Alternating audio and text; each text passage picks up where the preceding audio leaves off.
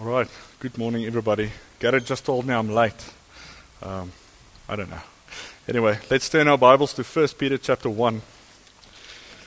1 Peter chapter 1. For those of you that were here during the morning Bible study hour, you got a lot of good things about loving each other and what the Bible has to say about that. So I must say I really appreciated that. I really do. And this sermon actually, I want to say, attaches onto that. Now, we didn't plan this beforehand. It's just interesting how these things work out. I told Pietru, I'm so afraid Garrett is going to preach exactly what I wanted to preach. She said, well, maybe the Lord wants us to hear that. So, okay, maybe he does, but it's not the exact same thing, so no stress about that. But 1 Peter chapter 1, I think before we start off, let's just bow our heads and pray. Thank you, Father, for bringing us together again today. Lord, we thank you that we can open your word, that we can know that it is your word, that we have no doubts about that, Lord, and that you are always faithful in teaching us, and I want to say sticking your word in our hearts, Lord, cutting exactly where it needs to be cut, and so we ask you to do that today. Will you please work in our hearts? Father, will you please let all the distractions that we have of this life just go away while we focus on you and on your word. And Lord, may we at the end of the day just keep our eyes fixed on you. Thank you for all that you do. Thank you for being with us today. Amen. All right, so 1 Peter chapter 1 now. We've been looking at some verses in this chapter during the last few times that I actually stood before you. And I must say that it really has been a huge blessing, at least to me, to be studying these things and going through it and see what the Bible has to say about it, about how we should act and so on. You know, we started a few weeks ago in verse 13, and then 2 weeks ago we ended off in verse 22. So that's where we're going to pick it up again today to see what we can learn more from this.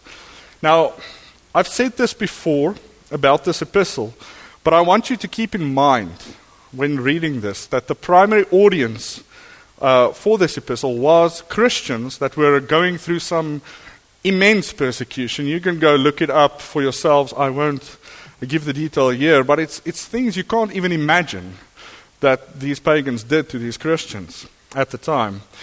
And they did that because of their faith in Jesus. That was the reason. And Peter wrote this epistle to encourage them and also to tell them how they should react to this persecution. I mean, what do you do? So I've asked myself many times, if I were to be in Peter's shoes, what would I tell these people? I mean, I think my words will start to fall short right after, well, I'm praying for you. I mean, what else? What do you give them? What kind of advice can you give them? We are very fortunate that we are not experiencing any sort of persecution like this in South Africa yet. And when was the last time that you thanked God for that? Many of us give it no thought at all, simply because, we have just never seen something like that in our whole lives. Now, sure, we may have heard stories about people being persecuted right now abroad for their faith in Christ, our brothers and our sisters. But I think sometimes these stories are so far away removed from us that it almost remains just that. It's just stories. We don't really take it seriously. We don't consider it seriously. And the same goes for people that are going through difficult times, I think. The type of things that you maybe have never experienced yourself. We all know somebody that is going through something harder than we've ever gone through. We all do. So what do you tell them? What do you tell them? I've never been in your shoes. What can I tell you? What do you give them to help them go through their days?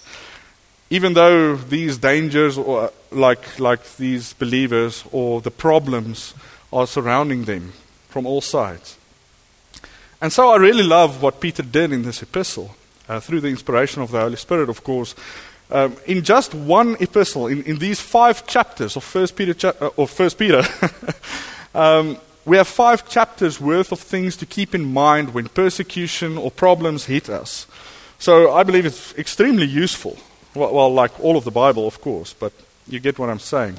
And not only that, but the same things that we get in this epistle is not only useful for when you are in trouble or experiencing persecution, but it's useful just for everyday Christian life. All of it. Whether you're going through times of persecution, trouble, times of peace, the good times and the bad times. We all have something to learn from this epistle, some practical things. Now, I've mentioned this a few times during these sermons, but Peter starts this epistle off by firstly, and I think most importantly, he's fixing the eyes of his audience to the Lord. That's what he's doing, on who he is, on the fact that he gave himself for us, and that he rose again from the dead, and that because of that, we have eternal life. It's not something that we still need to receive.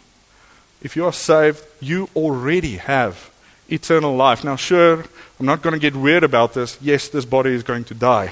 If the Lord doesn't come and fetch me before I die, well then this is going to die. But our souls have been washed clean. And because of that, we are going to our eternal inheritance that Peter talks about. So we have received eternal life as opposed to eternal death, which is the second death, which we actually deserve. And so Peter turns their attention towards the Lord and in what he has accomplished and promised us. And I want to say to those of you today, and I know you are here today, going through horrible things, tough times. The problems just do not seem to stop, and they just keep on coming. Take this advice from this epistle. Turn your eyes to the Lord. It's not just a beautiful song, turn your eyes towards Jesus. It's a beautiful song, but it's great advice. It's great advice. If you just keep on looking on these problems around you, and you start to freak out about that, you're going to get nowhere. Absolutely nowhere. It is when you fix your eyes on the Lord that you can look towards your hope, because that's the lively hope that we have as saved individuals. We have a lively hope in Christ, and that we will be with Him forever, that He is preparing a place for us. He's coming to fetch us. That's going to be a great day. And like we sang earlier, it will be worth it all when we see Him. Folks, if you would grasp this, that you should look forward instead of just looking around you, then I think it would make it infinitely easier to go through these trials and tribulations and persecution if that happens to you, but to do it with joy. Joy in the Lord. Now, of course, it's not like the problems disappear. It's not like you don't feel it. It's not like you don't, like you're not sad if somebody that you love suffers or dies. It's not like that. But you still have the joy of the Lord. You still have that lively hope in Christ if you fix your eyes on Him. Because your hope and joy is not set in this world and hoping that, well, hopefully it'll get better. It's not that. Our hope is rooted in the Lord Jesus Christ. Folks, that's so much better than hoping in this world and trusting this world and that they will fix it all. They won't. They're going to destroy this place.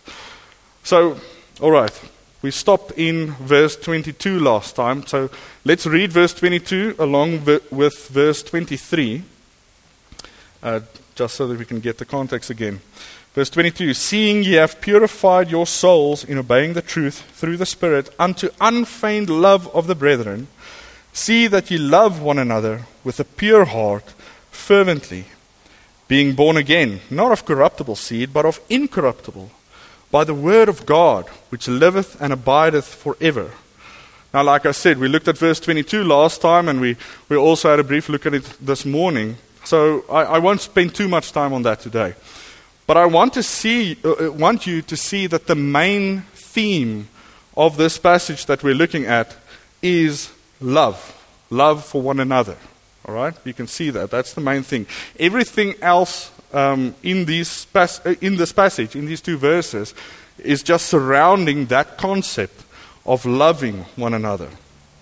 And that's this love that we should have for one another is actually a very basic principle, a basic Christian principle that we find throughout all of the New Testament. We looked at a few verses this morning, and Jesus said in John chapter 13 and verse 35 that the world will know that we are His disciples if we love one another.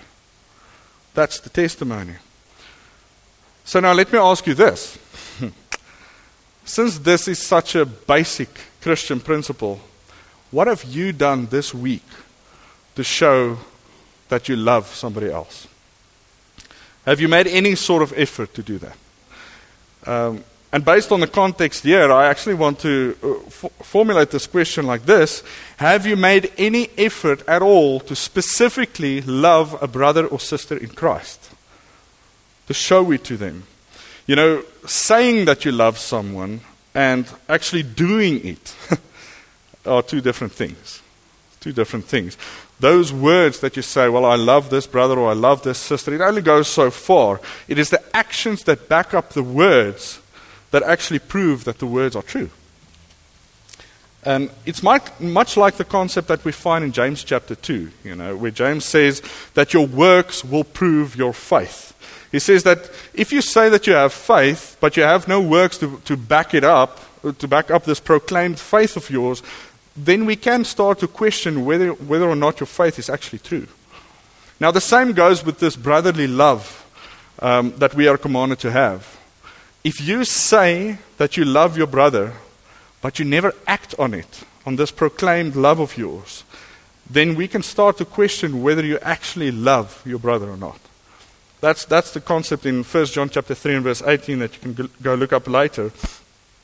But we spoke about this last time, so I don't want to go on and on about this. Otherwise, I'm just going to repeat all my sermons, which I can do. No, never mind. But the love that Peter is talking about here is a selfless kind of love. It is selfless. It's not looking towards yourself. It's looking towards that other person. It's not motivated by a feeling. Because that's the idea we get. We grow up with this idea, and maybe, people blame it on TV and movies. Maybe it is that, I'm not sure. But whatever it may be, we get this feeling that, we get this idea that love is a feeling. It's not just a feeling. This love that we should have for the brethren is not a feeling. It's not motivated by a feeling, but it is motivated by the fact that you have been saved. That's the start of it. And that's Peter's point here. He says, since your souls have been purified by the fact that you obeyed the truth of the gospel, make sure that you love each other fervently. That's, in my own words, what Peter said here. And now he goes on to explain why we should love each other this way. So let's look at verse 23 again. I'm just going to take a sip here. Verse 23, it says, being born again, not of corruptible seed, but of incorruptible, by the word of God, which liveth and abideth forever. So why should we love each other with this fervency? Because we are born again. Simple, right? This love is an integral part of this new life that you've been given when you were born again. So Peter says here, love the brethren because you have been born again.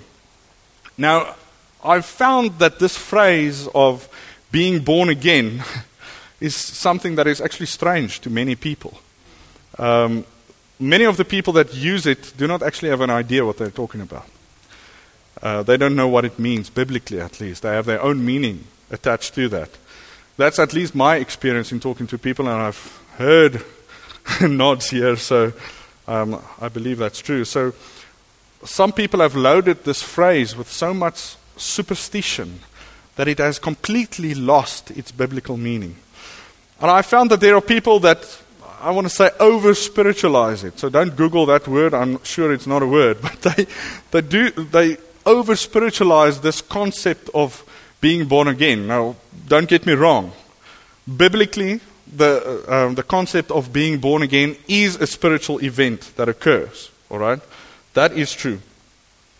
But in some groups, it seems as though they regard some people as born again And these people are supposedly those that are strong in the faith, or maybe they received something extra from God, or they are very zealous about the things of God, and as opposed to the Christians that are not born again. Okay, that doesn't even make sense.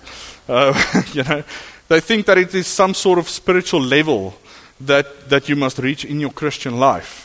Okay, so I'm a Christian, but I'm not born again yet. And I've heard people say that to me, which is obviously wrong. You can't be a Christian if you are not born again. You need to start there. I've spoken to many people and asked them, so are you born again? They would say no. And then I've learned to start probe that question a little bit more. And I would ask them, do you believe that Jesus died for you, that he was buried and that he rose again and that he defeated death?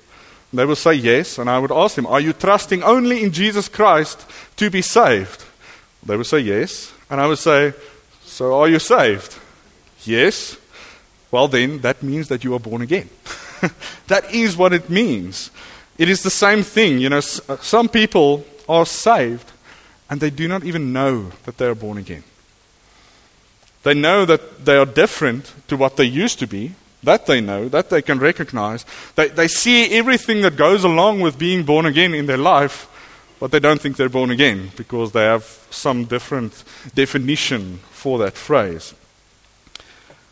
And that is simply because there is some confusion that's going on what it means to be born again. And I believe part of that confusion is because, I want to say, as the broad Christian community, we've left the Bible behind. We've completely left that. Some think that being born again is just something that the charismatics do.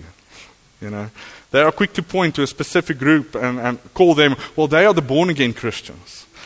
Now, folks, talking about a born again Christian is totally redundant. It's like talking about a round circle. It does not make sense, okay? But they think that it is only those people that do all sorts of strange things in their churches that are the born again crowd. Like I said earlier, because I think, they received something extra from God. That means they are born again. And so because they don't want anything to do with those things that these people do, they also don't want to be associated with anything being called born again. I know, because that is how I used to be. Because I didn't have an idea what it meant. I only saw that crowd, and I thought, that's what it means. I don't want that. Simply because I didn't understand what it meant to be born again. So in short, what does it mean to be born again? Let's turn to John chapter 1. Keep your place here. Go to John chapter 1 for a moment. We're not going to look at all the verses about this, but we're going to look at two that are close together here.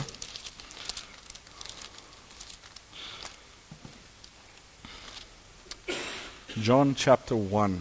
I love this chapter.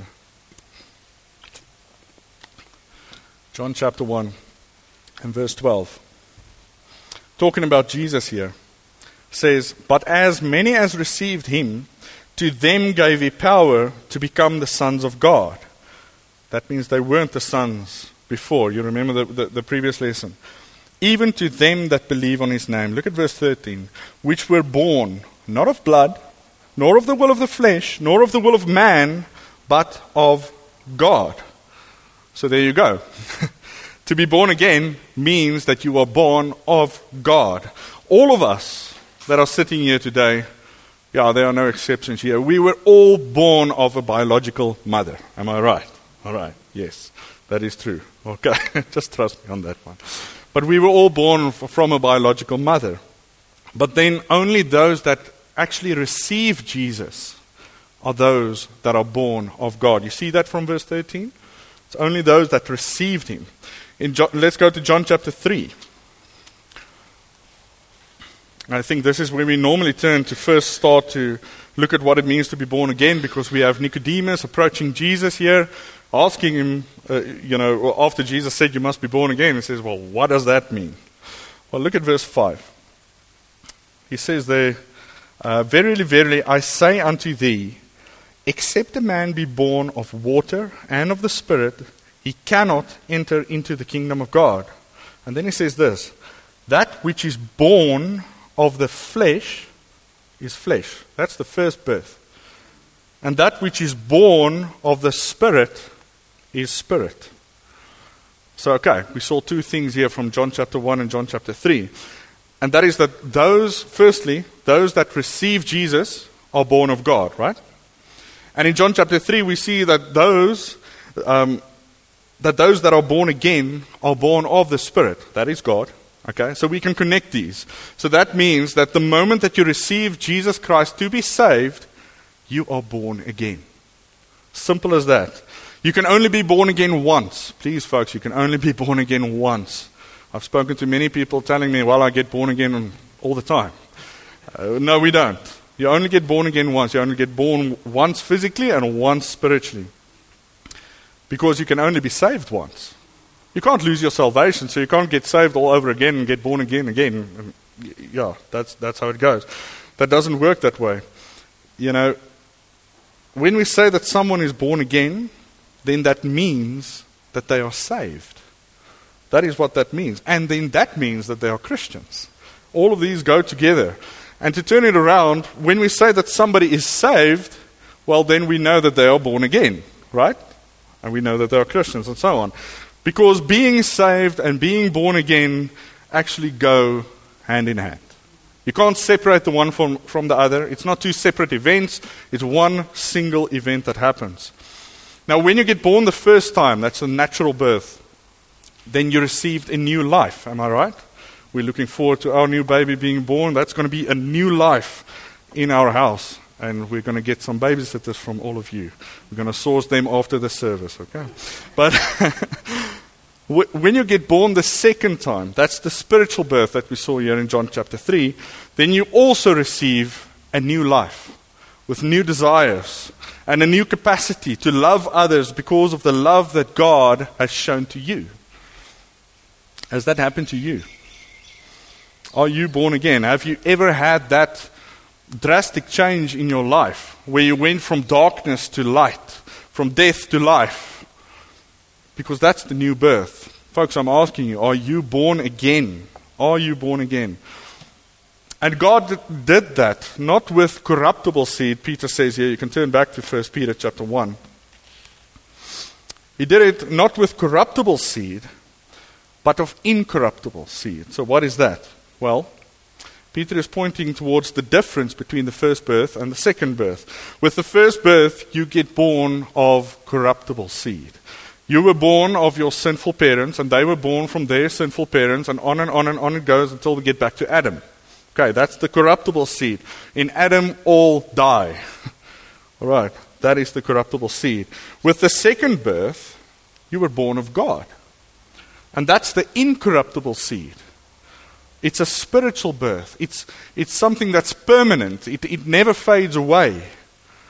And what is that seed? Look at verse 23 again. 1 Peter 1:23. It says, being born again, not of corruptible seed, but of incorruptible. And now here's the seed.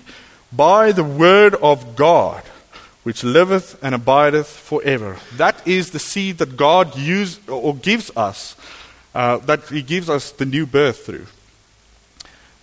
That's the living and abiding word of God. And it is an incorruptible seed that keeps on living forever. Forever. And it is through the word of God that we receive this new birth. The word is the truth of the gospel message through which we are saved if we believe it. You remember Romans chapter 10 and verse 17. It says there, so then faith cometh by hearing, and hearing by the word of God. The word of God. So faith actually starts with the word of God. And that is the seed that gives us life.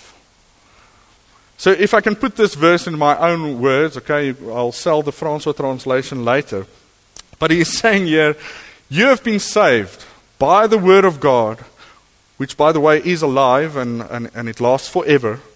And this word is the seed that gives us a new life. That's why we can live forever. And so to make this point clear, Peter quotes from Isaiah chapter 40 and verse 6 to 8. But we can just read it here in 1 Peter 1 and verse 24. He says, for all flesh is as grass, and all the glory of man as the flower of grass.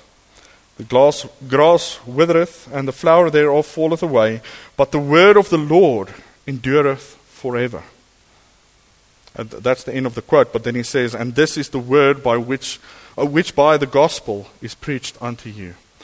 You know, I don't know how many of you have actually looked a bit into grass. Grass is actually very amazing. I saw a documentary once about grass, and that's about how far my research went.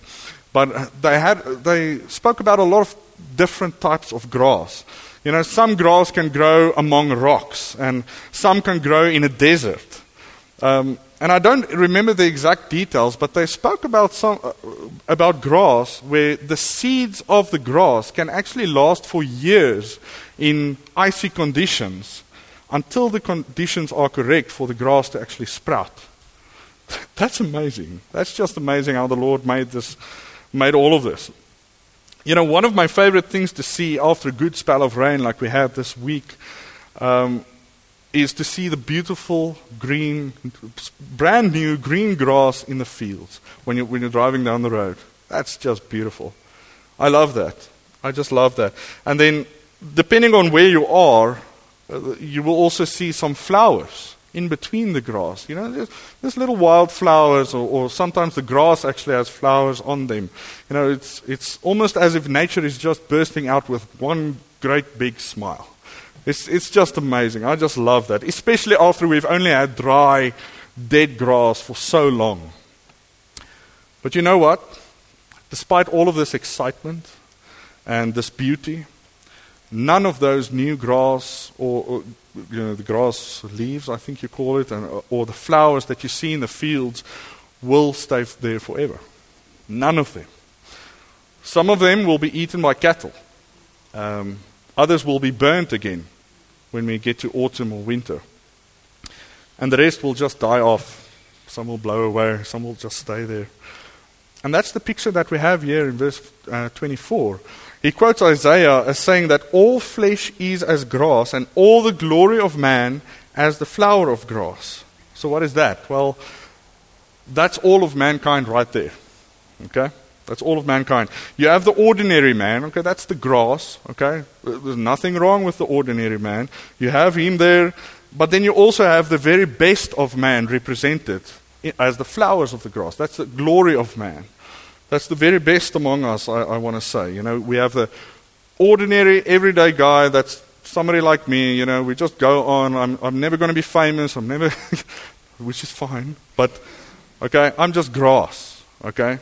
And then you have this extraordinary man. That's, you know, the best of mankind. That's the strongest among us, the most beautiful among us, or the most educated perhaps, you know, the wisest, the smartest, the most gifted among us, if I can sum it up like that.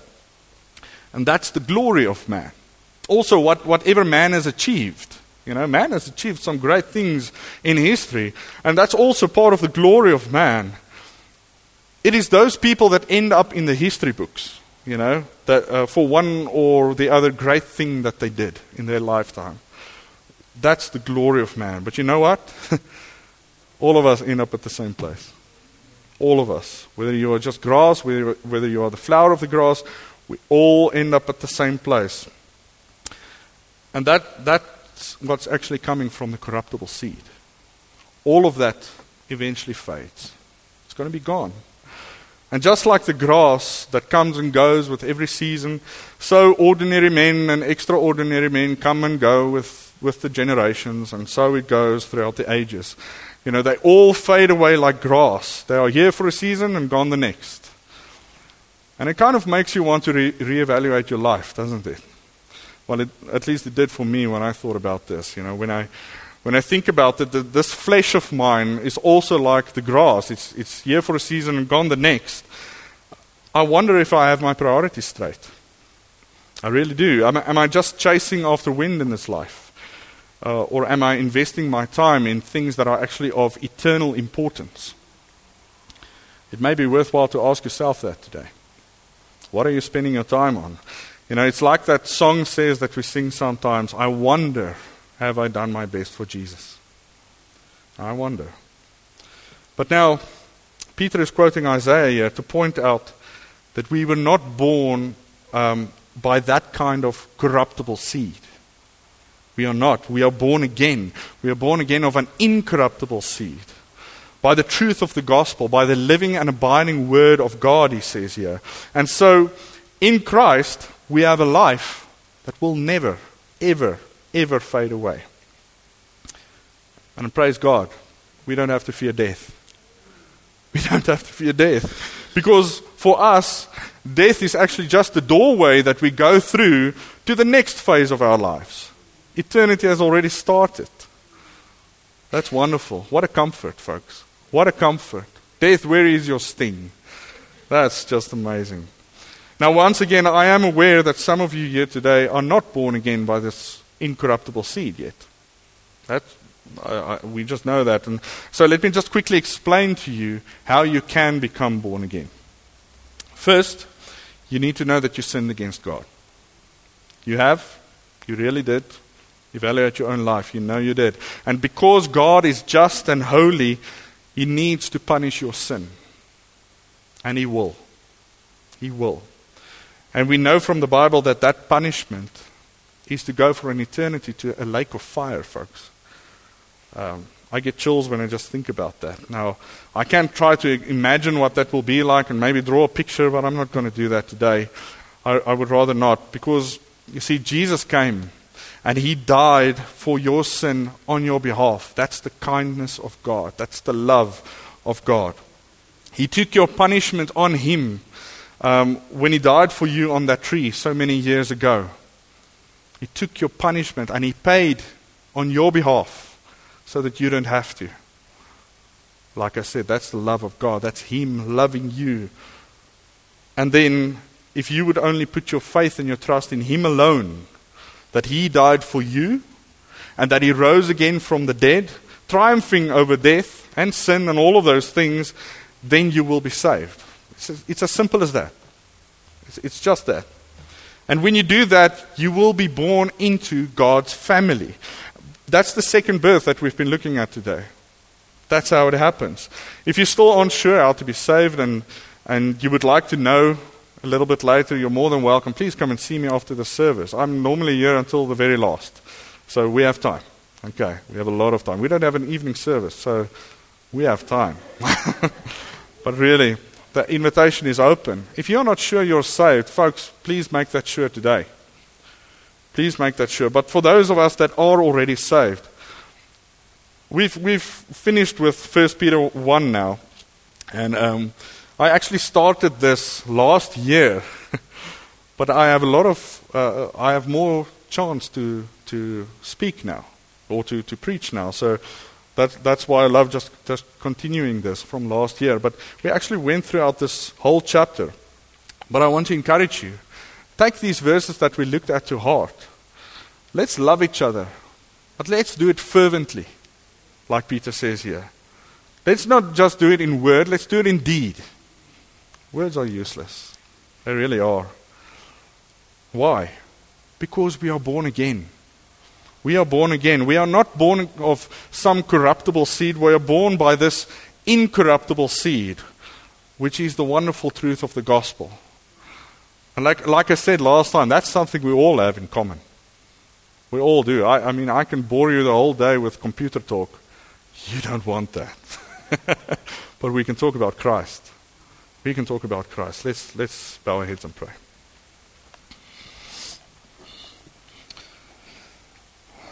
Oh Lord, thank you so much for what you've done for us. Thank you so much that we can know all the promises in you are yes and amen. Lord, we thank you that we can trust you with our lives, our eternal lives. There's nobody more trustworthy than you, Lord. Lord, some of us are going through hard times, very hard times. I want to pray for those, Lord, that are going through those times now, and will you help them to fix their eyes on you, on this eternal inheritance, Lord, so that their joy won't get stolen by the problems. Father, will you please help us all to cement these, I want to say these ideas, I don't know, these teachings, Lord, in our hearts.